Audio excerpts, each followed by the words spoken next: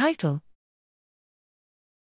Generating Synthetic Data with a Mechanism-Based Critical Illness Digital Twin, Demonstration for Post-Traumatic Acute Respiratory Distress Syndrome.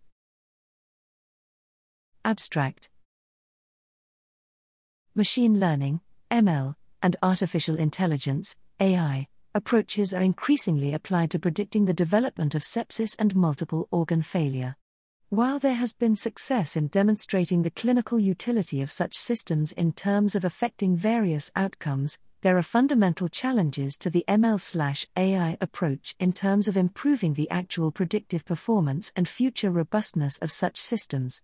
Given that one of the primary proposed avenues for improving algorithmic performance is the addition of molecular/biomarker/genetic features to the data used to train these systems, the overall sparsity of such available data suggests the need to generate synthetic data to aid in training, as has been the case in numerous other ML/AI tasks, such as image recognition/generation and text analysis/generation.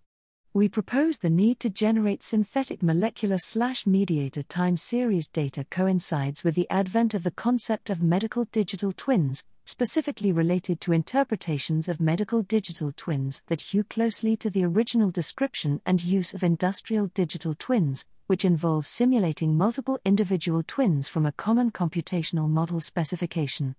Herein we present an example of generating synthetic time series data of a panel of pro- and anti-inflammatory cytokines using the critical illness digital twin, CIDT, regarding the development of post-traumatic acute respiratory distress syndrome.